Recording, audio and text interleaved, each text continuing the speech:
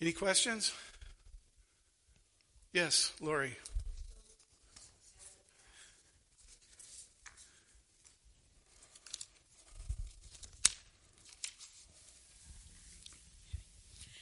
As a pastor, and you speak often of this being a unity versus division, and that we're not in the business of constructing barriers.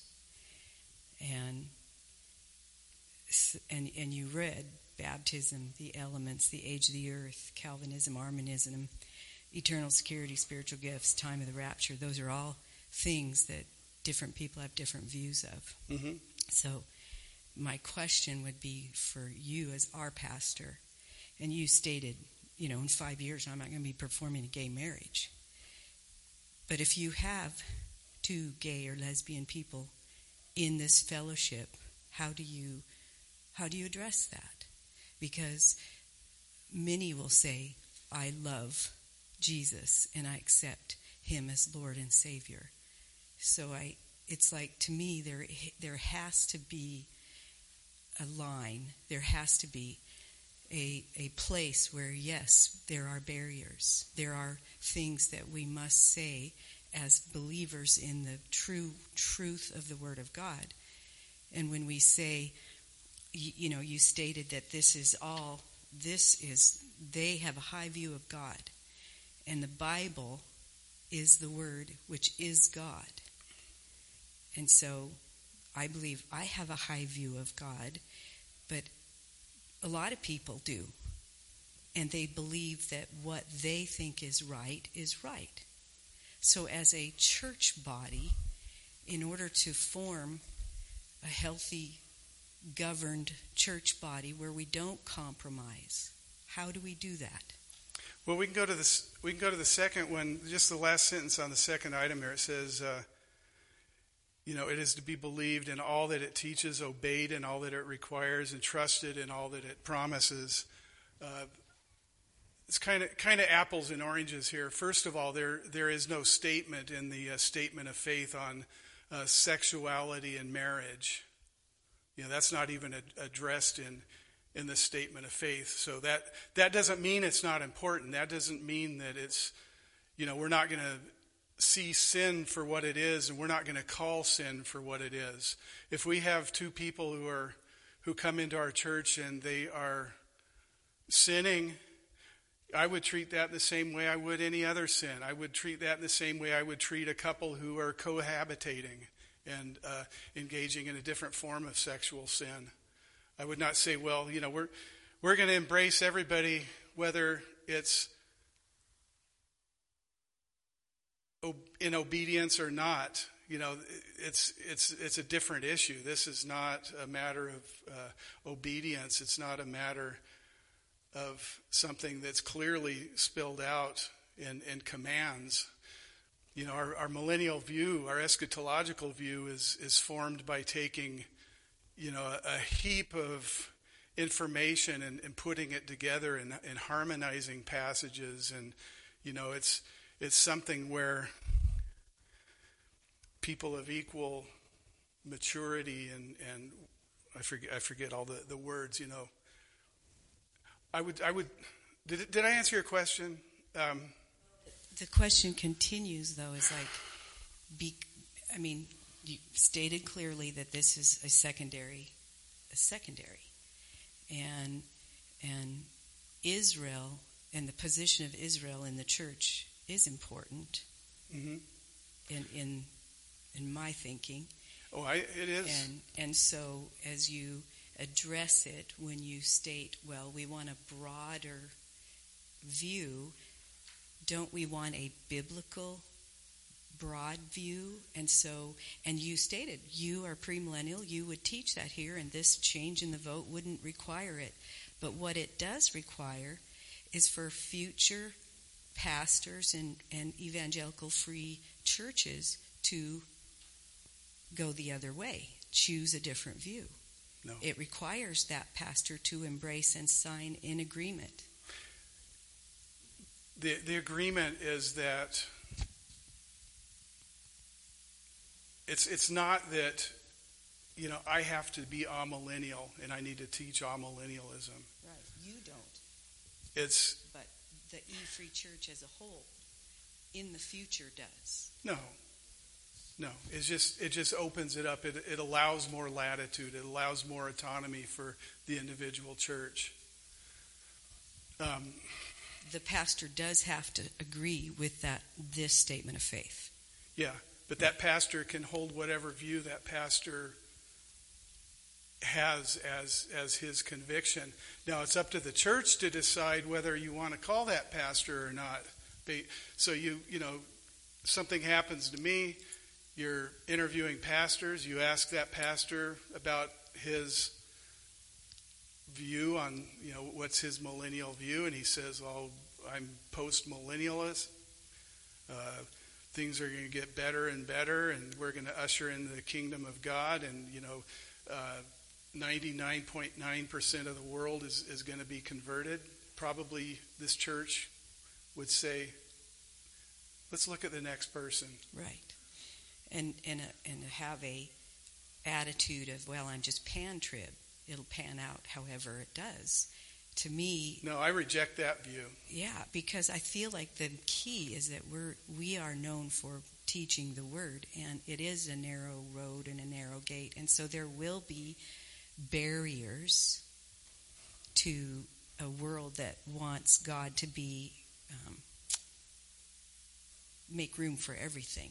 And that's just my concern. That's what I feel like, we can call this secondary, and yet it's still biblical because it's addressing the issue of Israel and the role of the church. Well, even within premillennialism, even within dispensationalism, the way the Jews are handled there are differences. Which premillennialism are you talking about?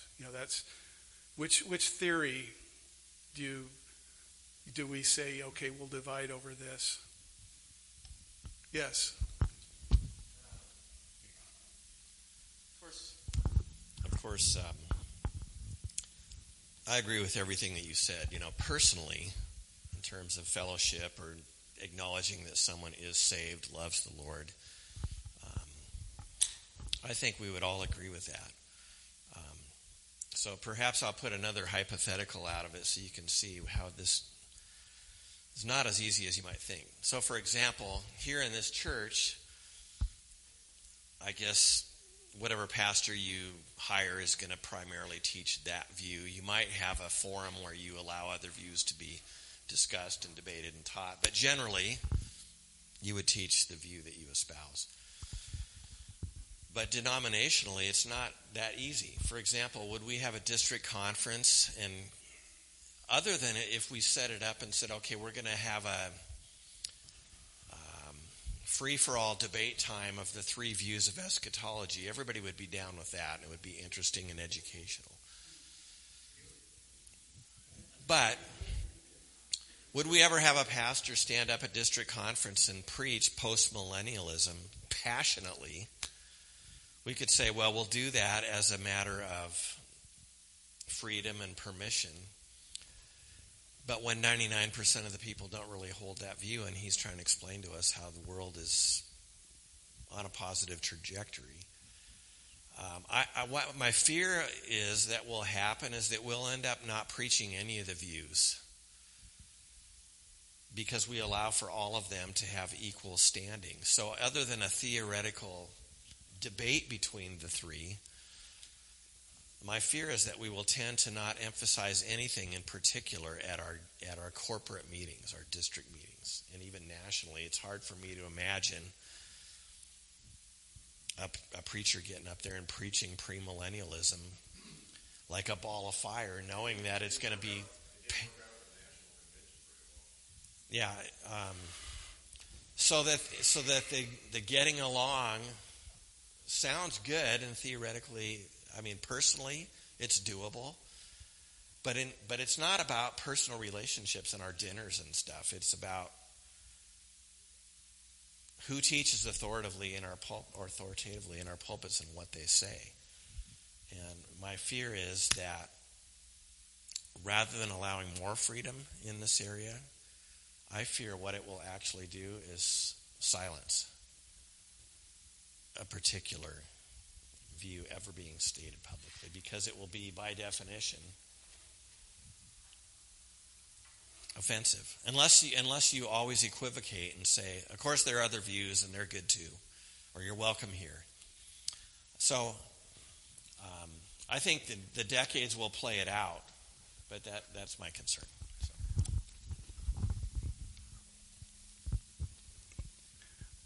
Are there further questions for Tim? Do you want to step down from the hot seat or stay up there and get? Well, I can stay and answer any questions you want, but Okay. yeah, I think we could.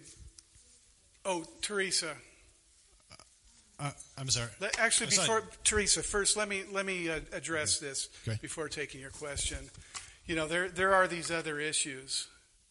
You know, the sovereignty of God versus man's responsibility. That is a huge one.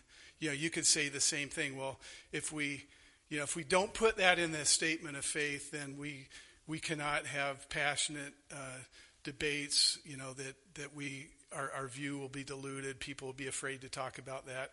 You know, that's one of those other very, very, very important issues. I would not put that issue any lower than this one, but it is under that category of the significance of silence. Go ahead, Teresa.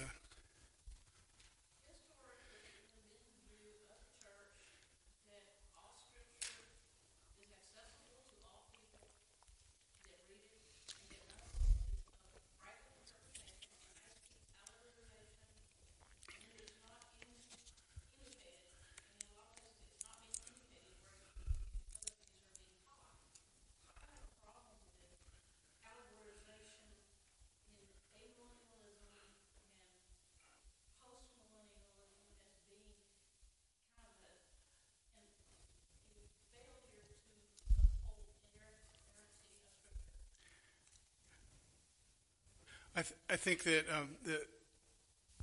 the Bible scholars who would hold these other views would feel otherwise. They would feel.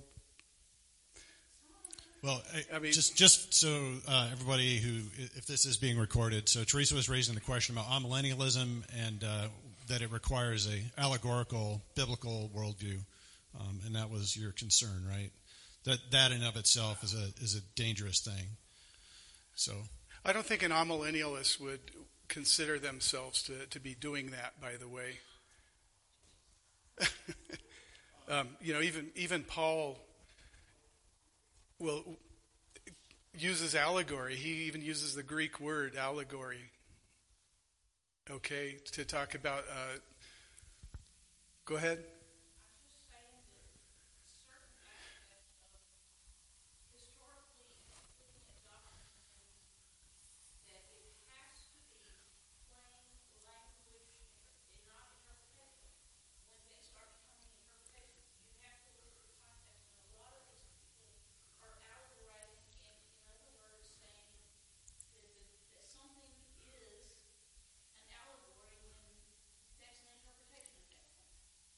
So Teresa was saying that it's plain language understanding of Scripture is the best interpretation, and allegorization is basically saying we can't understand it, therefore we need to say we can't understand it, something to that effect. So we're just going to not understand it, and we're going to say that it's figurative if we're allegorizing, right?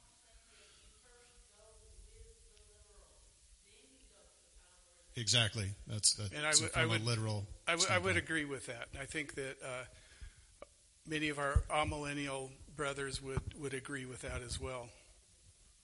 Yes, Don. I got to get standing first. Give me a little time. Well, the first time I didn't get... Is this on? Yeah, okay. The first time I didn't get to even ask a question. Things went on, and it looks like things are going on, so I'm insisting on getting my question in. Are we a denomination or an association? Is Christ the head of the church, or is the body equal and not to be ruled by Christ? These kind of things are in my mind, because what right does the national have to insist that the divisions, we're the Rocky Mountain, why do they must insist that the churches there all in the banding together in that little district believe in any kind of millennialism can be preached? In other words, why did they insist the churches can have their statements? We're free to have our own statement here. Why does a district have to be override by the national if we're not a denomination? I think the reason is the district is really the face of the national organization.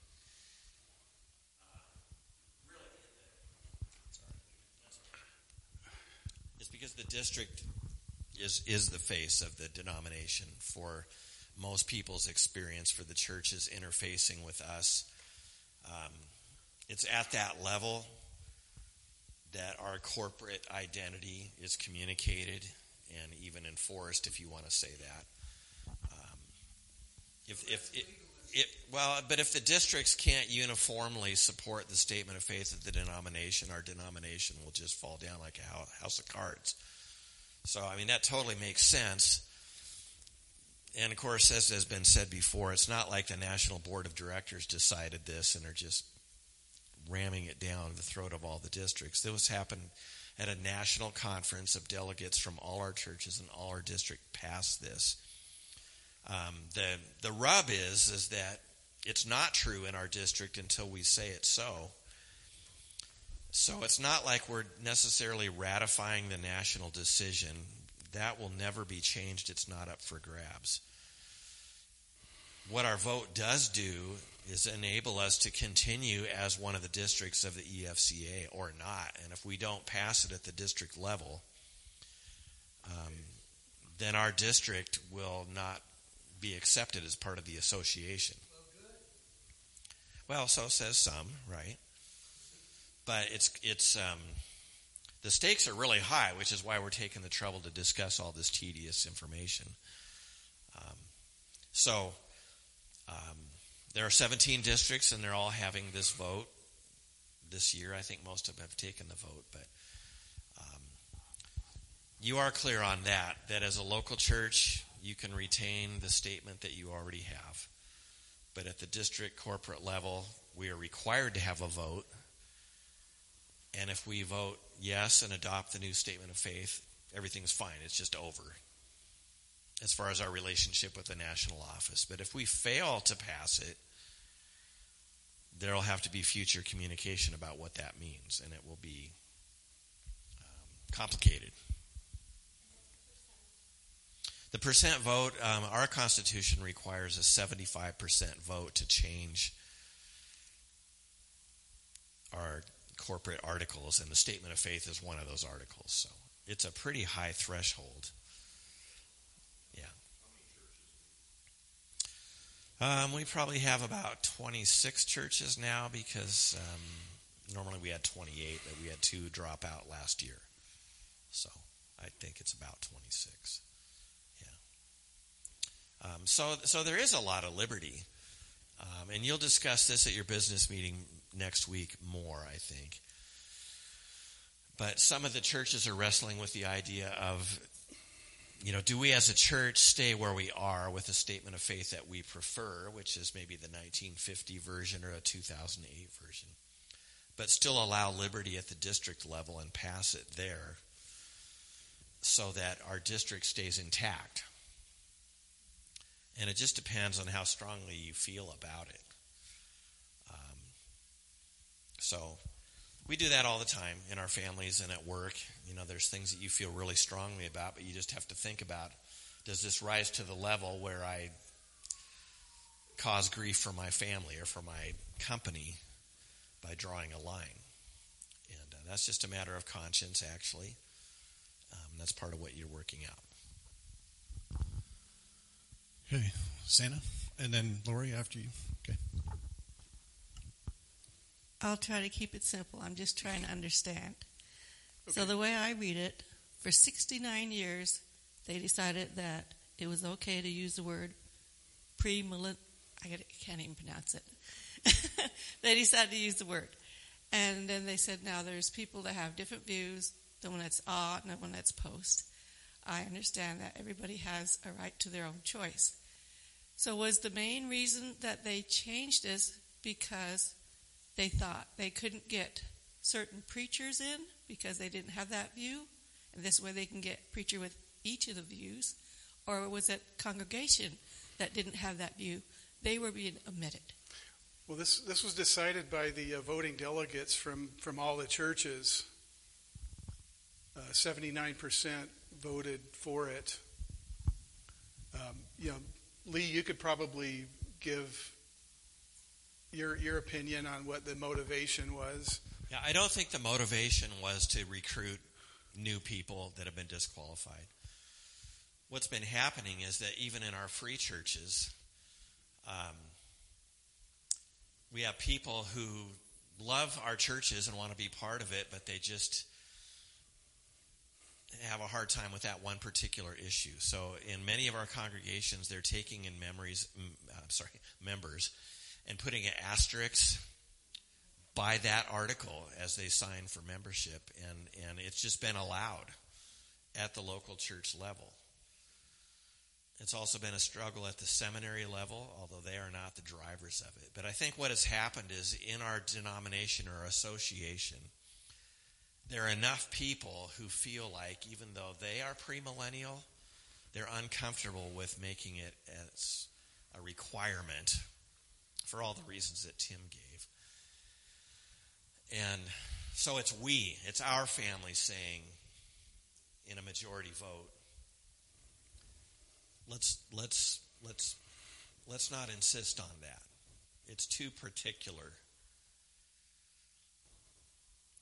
in the scope of all the things that historically Christians have said are sound doctrine and things that we must adhere to. In our own denomination, we have said in a national vote, we don't feel like this rises to that level. And so it passed. So what it means is we've changed as a family about the weight that we're going to put on that one. And so, but that's many people. It's not every single person. So, I mean, I'm articulating the other side. And there are pastors and there are churches that are like, really? Wait, what? And that's what we're all wrestling with. So it's a great thing to wrestle with because you have to come to a conclusion ultimately. Because we have to have a vote. We're going to have a vote on May 7th at the district level about this. How many churches in our district voted for that proposal? Okay. Talk to me. Say it again. At the national vote, Yeah, just out of our district. I would say less than half of our churches were represented there in Chicago. Maybe a third of our churches were represented. So they just didn't go? Yeah, that's true all across the nation. We really need to talk to the microphone. Sorry. Could you rephrase your question so that this is what people? Yeah, how many churches, free churches in our district, voted in favor of the new amillennialism? No, they're not voting for amillennialism. That's not what the vote. Yeah. Please clarify that. I will.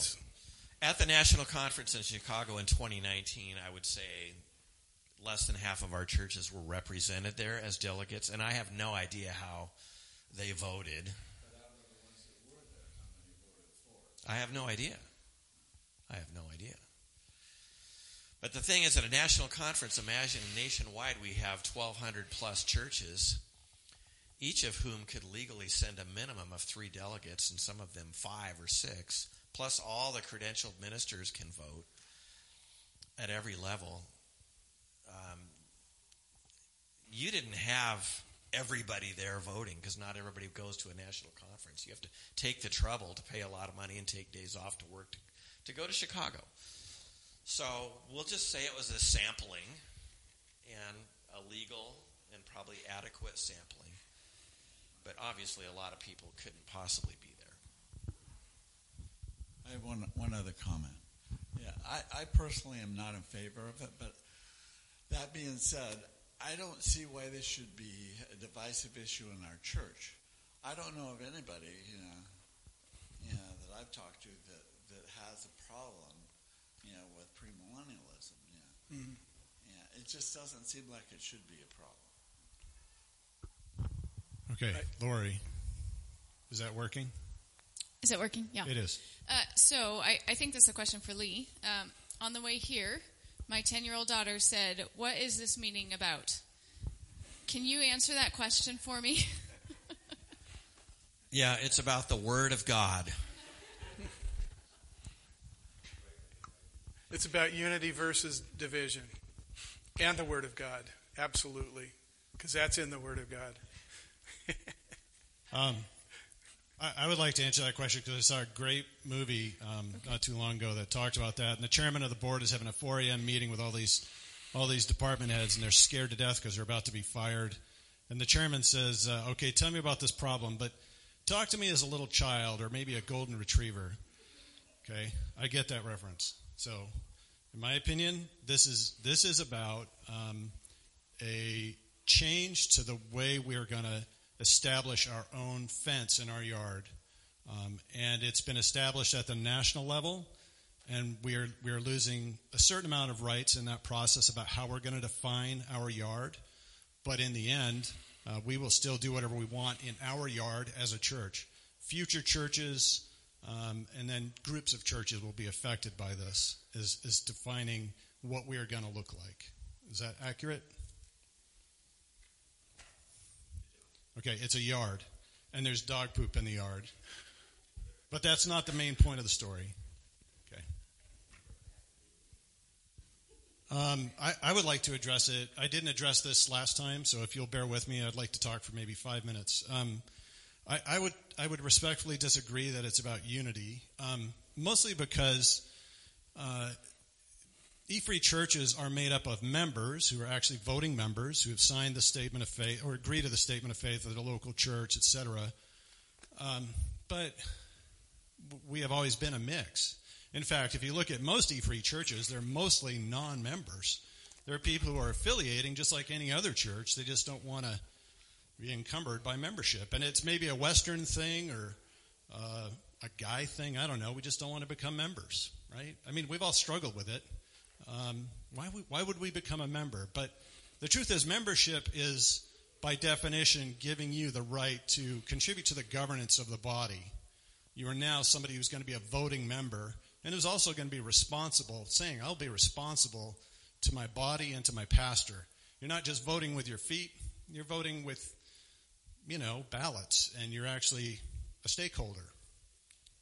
So the change to the statement of faith, to me, is basically saying at the national level, for whatever reasons, whether they are trying to be more inclusive as groups of churches or whether it was sinister, it doesn't even matter. The point is that they are changing the statement of faith in a way that essentially equates the different eschatological views. It says that essentially by eliminating the premillennial word out of there, they're saying amillennialism, postmillennialism, premillennialism are on equal footing doctrinally and biblically.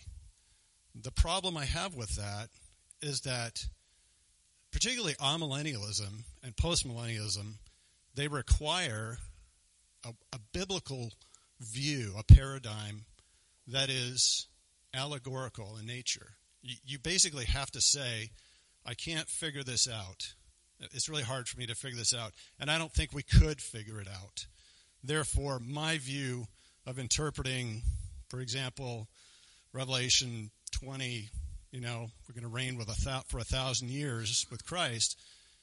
When they think 1,000 years is unto a day, therefore we don't really know, and we just sort of push it off to the side as unimportant, that is in itself telling us, when the National Association is saying these are all equal views, accepting that worldview, that Bible view, tells us that leaders and members who are going to vote, who hold that view, have an equal footing. But I would propose to you that I don't think that that's good for the church. And I think that pretty much what it does is it allows things like, well, replacement theology, which is accompanying amillennialism and postmillennialism. Calvinism is also tied to that as becoming equal with a premillennial worldview. And I'm not going to say that I have it all figured out. I don't know where I fit in the 4 subdivisions of premillennialism, but I do know that I want to take a literal biblical view of things, and I think most of us do. So I would prefer that we retain our original quality and character of taking that worldview and embracing anybody who comes through the door. We don't exclude anyone on the basis of fellowship. No one. And I don't think anyone here would.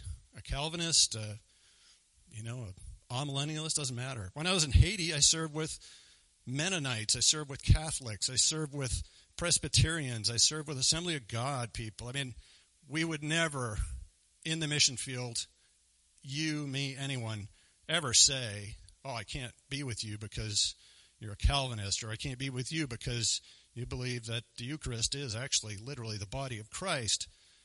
No, it's not true. We keep fellowship.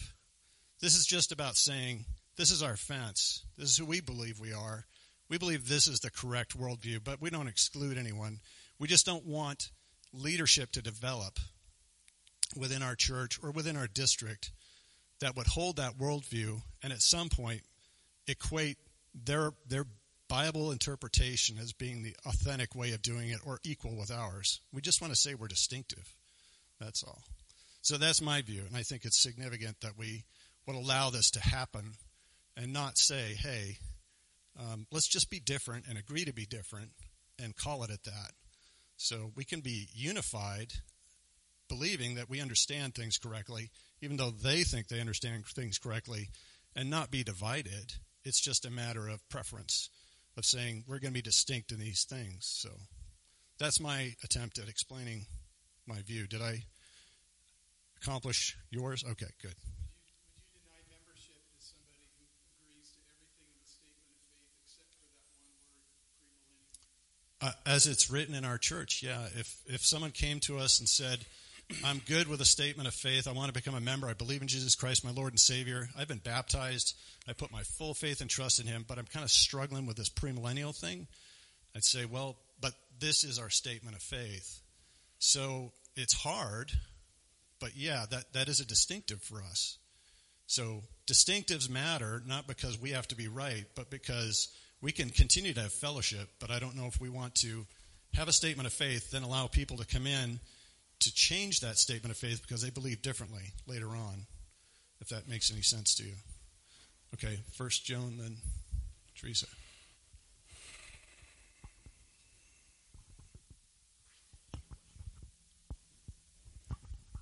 I agree with everything he said. I think we keep talking about the term refusing fellowship, and I think that's a poor term to use. What we're talking about is yoking ourselves with congregations and pastors and an association that, like he said, all 3 positions are equal. So I think we need to really look at that. Like you said, I love my Catholic friends. I love my Mormon friends. I'm not refusing fellowship. I'm saying this is who we are. This decision moves the boundary stones. When we join this church, this is who we are. Now, they're changing that to make us something different. Yeah, it is. When we are, well, let me tell you a little bit of a story. I grew up in a Reformed church, Calvinistic and amillennial. We never heard any prophecy from the pulpit simply because much of the church was premillennial, pre-trib rapture, along with my family.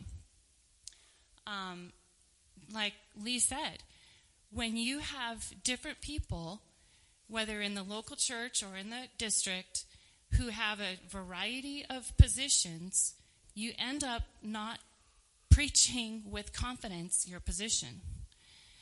When Pete and I moved back and joined my Reformed church again and struggled for a long time because although when I was a kid growing up, it was the silence. We agree to disagree. Nobody's fighting with each other. We love each other. However, by the time we moved back, the last straw was when the denomination adopted a position that Christian Zionists, who you could say we were, any Christian who supports Israel, were blocking peace in the Middle East. So that was our final line. I think we're talking about lines here. We have to decide who we are as a church, as a local church. Where is our line? Defining a line does not mean we're not willing to fellowship with people who have an all-millennial point of view.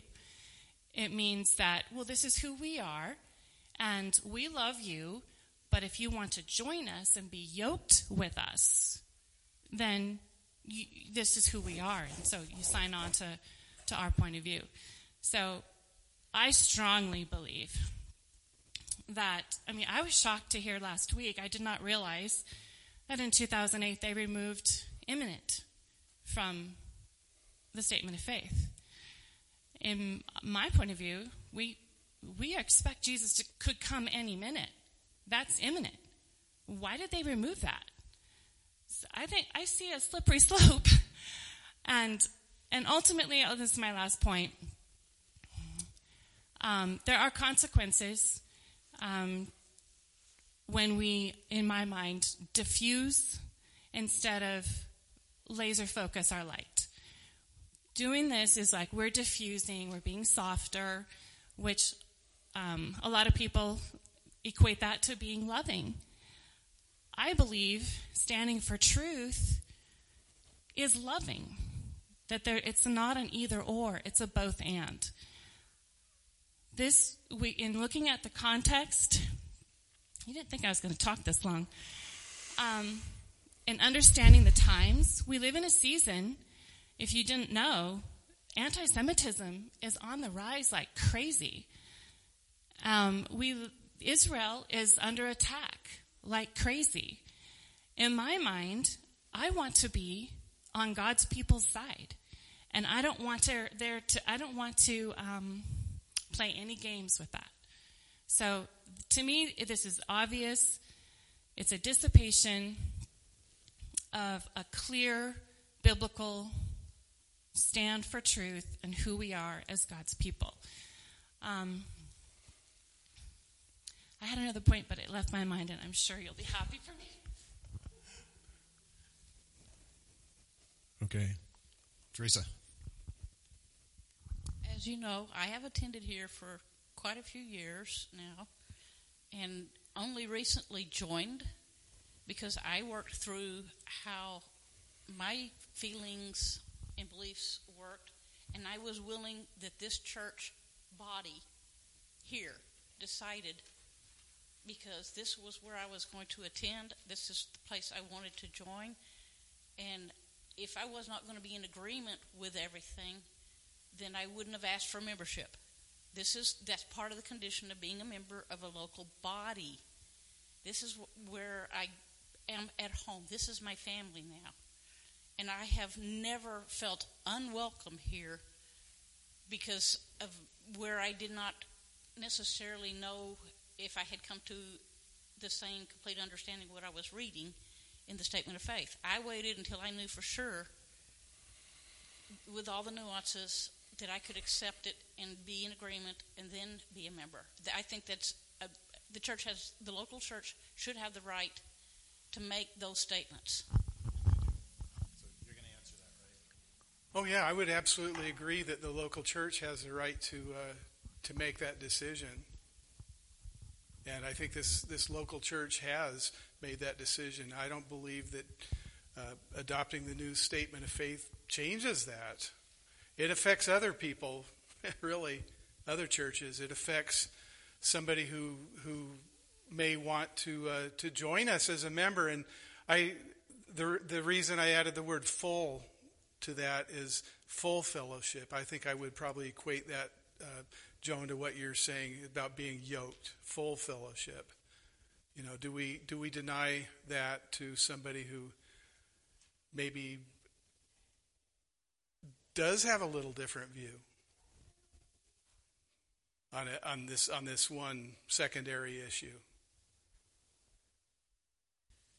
Go ahead.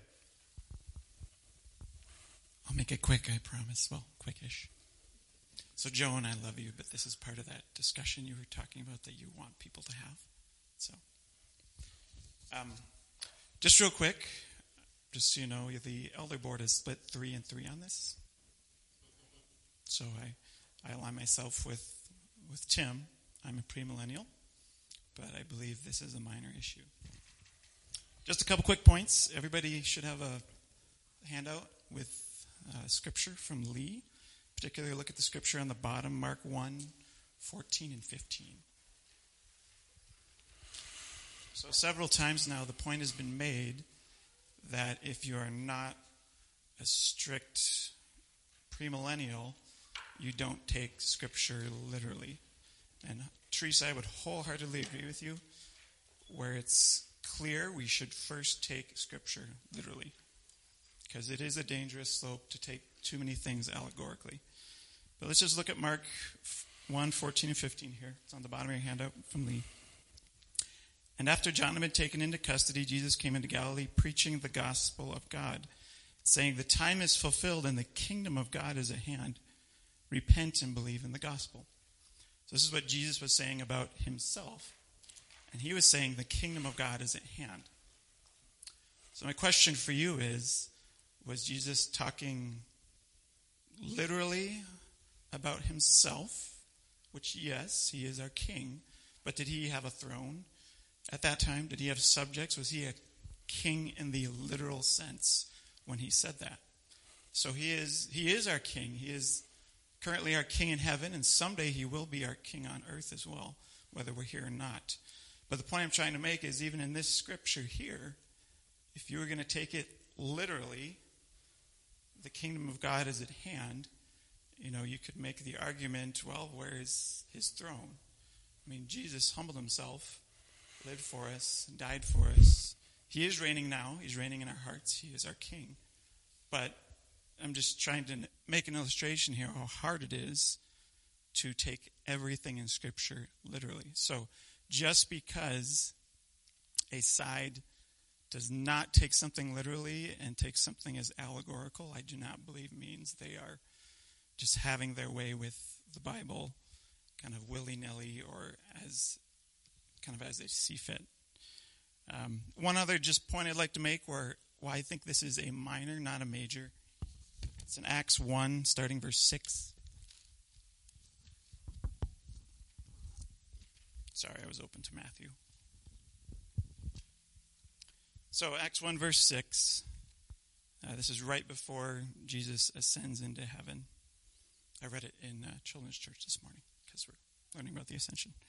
Anyways, therefore when they had come together, the disciples, asked Jesus, saying, "Lord, will you at this time restore the kingdom of Israel?" And he said to them, "It is not for you to know the times or the seasons which the Father has put in his authority. But instead you should argue and fight over when I'm going to return." No, that's actually not what he said. "But you shall receive power from the Holy Spirit when the Holy Spirit has come upon you, and you shall be witnesses to me in Jerusalem and in all Judea and Samaria and to the end of the earth." So the point I'm trying to make here is it's important, but I believe it is our primary job to spread the gospel of Jesus to those around us. We don't know the times. We can, through Scripture, it's hard kind of get an idea of how he will return, but I think the emphasis Jesus told his disciples, this is the last thing he told them, the emphasis was letting your light shine in the world and to spread the gospel. So for me, it's a minor, but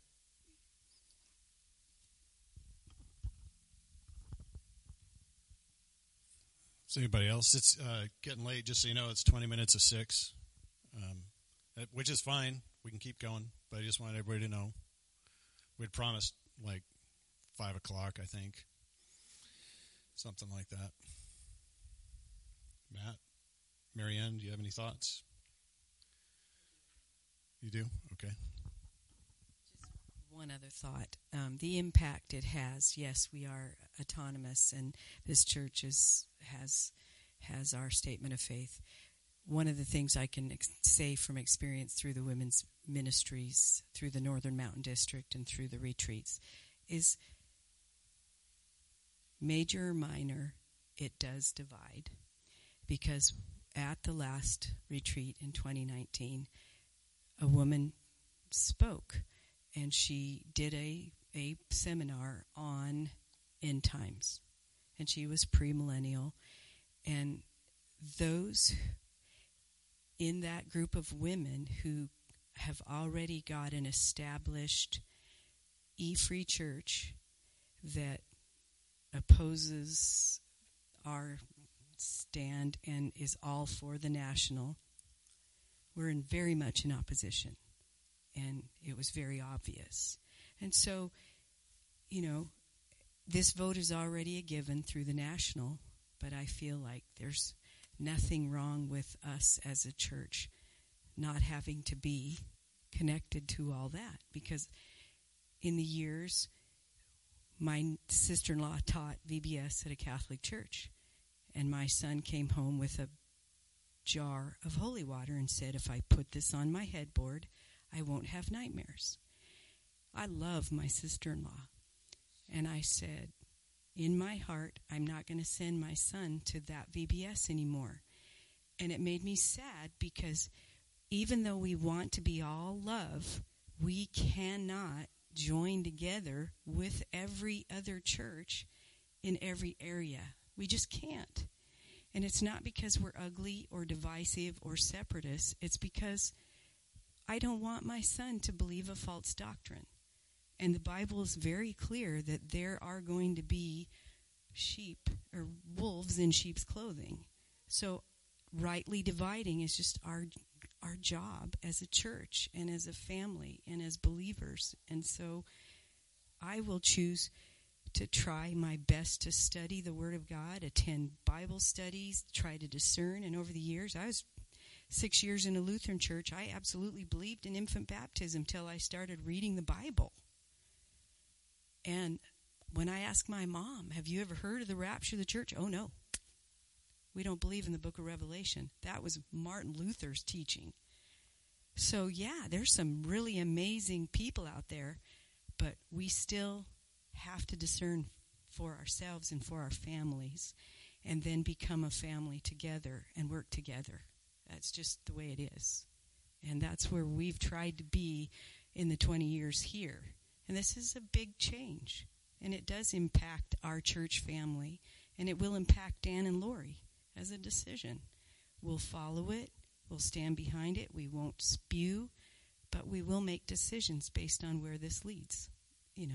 Just as everyone must.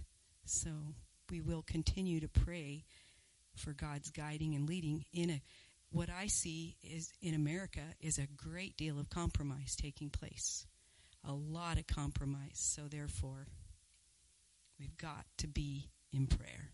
And I know our pastor is a prayer warrior who's calling us to pray. So we should be there praying about these huge changes that are taking place. Okay. Does anybody else want to take a turn with this thing? I would like to just remind everybody that this church is not forced to accept the new statement of faith. Churches in existence are going to be able to keep the statement of faith they have. It affects the district because each district, which is made up of local churches, will have to adopt the new statement of faith as a matter of polity, basically agreeing with the national. Think of it as a car dealership. They can't very well tell Ford, you know what? I don't like that logo. I'm taking it off, right? I don't like your warranty. I'm doing a different one. They can't do that. You would know about this, wouldn't you, Merritt? Okay. The other thing is that we are not required to do anything with or without this change. However, if all the groups of churches in this Northern Mountain District vote 75% to reject this national decision, we're going to basically be scratching our heads. Well, now what do? We could, one of the options is we could just appeal to the National Association and say, make a new district for us, and they will appoint some pastors from our churches that are staying in. We'll set up a different district. It'll be just like before, minus whoever left. So 3/4 of our friends would no longer be in our same district. Another possibility is we could become a separate, standalone, independent church, which I think Lee and Tim would say that's a difficult, dangerous road, because the fellowship of the church memberships in the district is really critical. I can attest to that with my work in Rice, because I saw how powerful that fellowship of pastors and churches praying for and supporting each other held up that little church when it was under attack.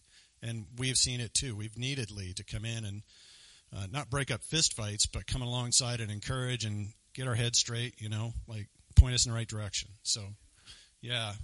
So there are some options out there. It's not like, well, the curtain's going to go black and they're all going to disappear if this vote gets opposed. But there's ramifications, and we'll muddle through that. It's not the end of the world. I would just like to close in prayer, obviously. Is there anything else you guys would like to say? Yes, go ahead.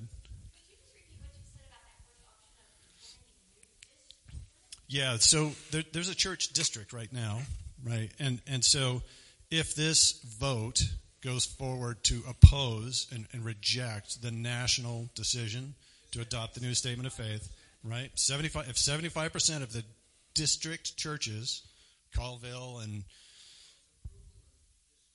okay, if we disapprove of this national decision, this district will dissolve, essentially. The National Association will say, don't recognize you anymore. And so all the churches within that will have a problem because there's no district to affiliate with.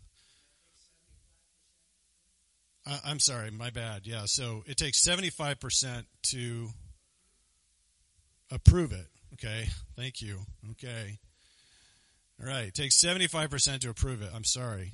I'm very confused already. Started talking about car dealerships, and I got sidetracked.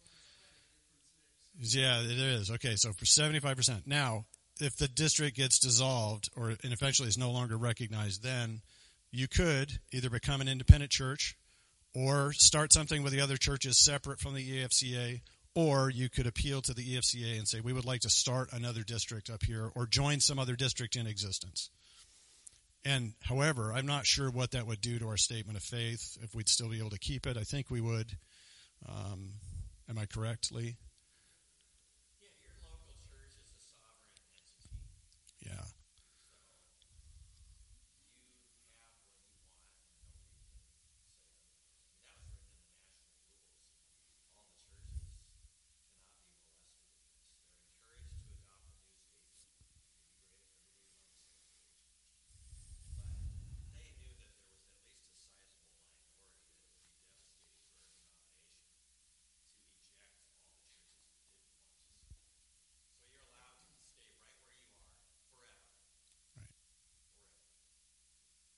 So we would remain the same as an entity. It's just our affiliation with a different district, independent, or a new district, if we don't achieve a 75% approval of the national.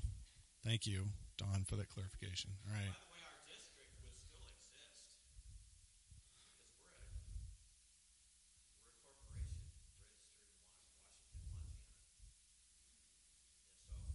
so if this vote fails, we don't corporately dissolve all of a sudden. It's just that our constitution will be out of whack because it says we're part of the national EFCA. So if they tell us we're not anymore, then we're out of compliance. Then we have to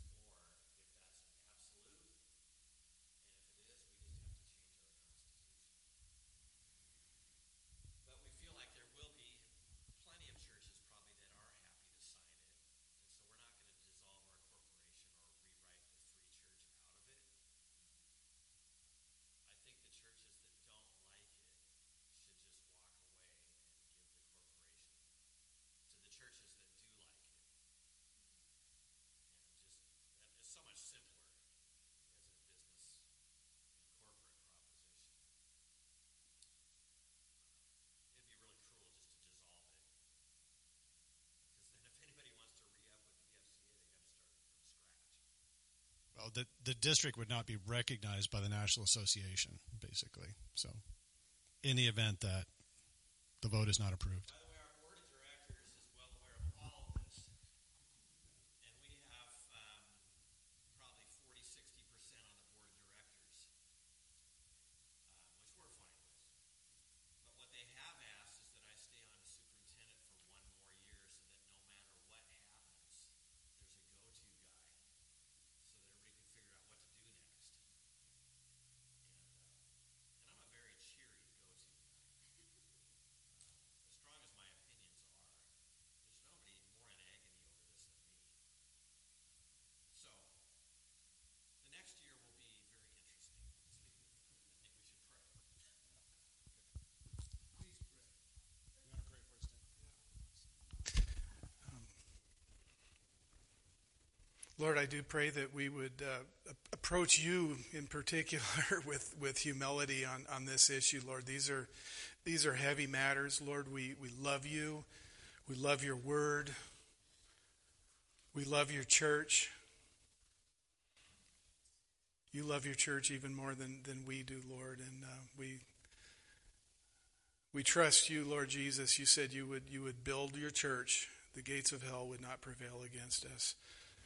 You've told us, Lord, if any man, we'll expand that out, if any church lacks wisdom, ask for it, and you'll give it to us, Lord. We ask that in faith, that you would give us wisdom, that you would direct our paths, Lord. We acknowledge you in all our ways. Lord, I pray that we would never become quarrelsome people. Lord, that we would have unity, that we would have humility, that we would be able to discuss and debate with love and with charity. We know that love is very important to you. It's your very nature, Lord. So we thank you, Lord, for this church. Every single member in this church, every single person who attends, Lord, I thank you for them. And I just ask that you would have your hand of blessing on each one. And we thank you, Lord, for our district superintendent, for his faithful service.